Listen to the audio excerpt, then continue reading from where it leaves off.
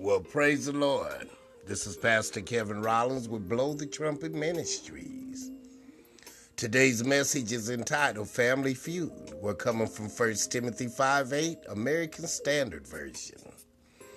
If anyone has no care for his family and those in his house, he is false to the faith and is worse than one who has no faith. Father, we just lift you up and ask you, Father, to bind together families, Father, since you are a God of community, Father. Because in the beginning you told Adam it is not good for man to be alone. In Jesus' name, amen. Every family experiences disagreements. We all come to the bump in the road where family members all think that they're right. This happens in functional families just like it happens in dysfunctional families. Every family has fights. And just like our individual family, churches have disagreements and fights. Times in which people don't agree on an issue.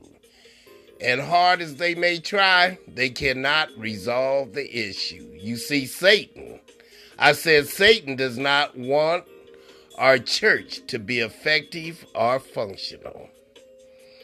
See, the enemy does not want our church to be involved in evangelism or to be free in our worship. It sure don't want us to reach others for the glory of God. See, sin always results in alienation, both toward God and towards one another.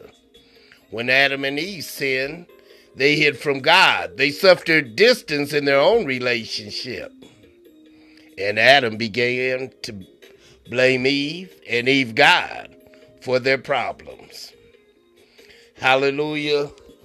Proverbs 19:3 says, people ruin their lives by their own foolishness and then are angry at the Lord. People are having severe family problems. They are violating God's word in many ways.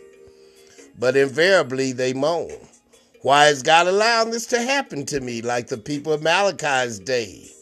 They are blind to their own disobedience because they have forgotten God's word. God never divorces the spirit from the relational, although we often do. We're prone to say things are fine between the Lord and me. But that wife of mine, those kids of mine, those parents of mine.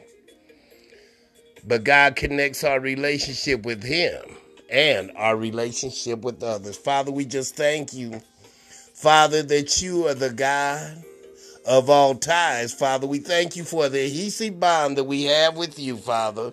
And we give you glory, honor, and praise. In Jesus' mighty and magnificent name, we praise the Lord and amen.